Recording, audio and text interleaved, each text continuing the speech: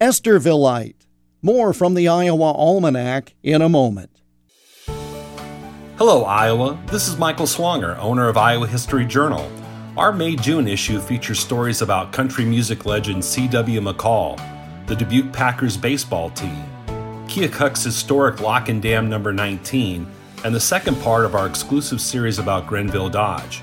Pick up the May-June issue of Iowa History Journal at Hy-Vee, Barnes & Noble, Walmart, and select Mills Fleet Farm stores, or visit iowahistoryjournal.com.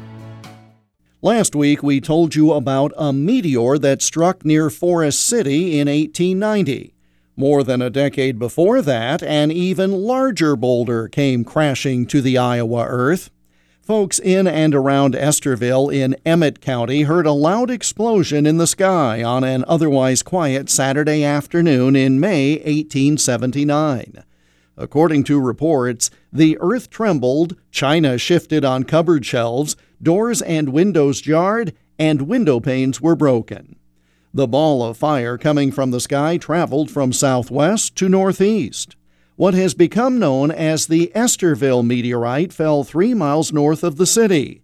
It burst into 3 large pieces as it neared the Earth's surface, one weighing 106 pounds, another 151 pounds, and the third topping out at a whopping 431 pounds. The largest meteorite pieces were hard to recover. The largest fell on the Lee farm, burying itself 14 feet below the Earth's surface.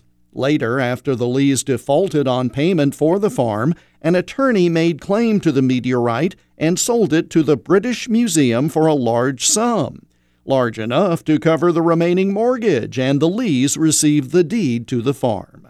The meteorite was composed of iron, nickel, phosphorus, and sulfur, along with a metal not previously known. That metal is now called Estervilleite.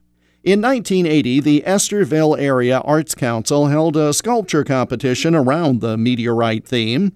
The winning creation was placed in Liberty Square, and a piece of the meteorite was purchased in 2010 to be the centerpiece of a meteorite center in town.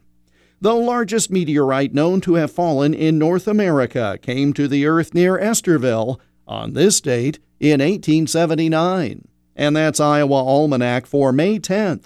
There's more online at iowaalmanac.com. Until tomorrow, I'm Jeff Stein.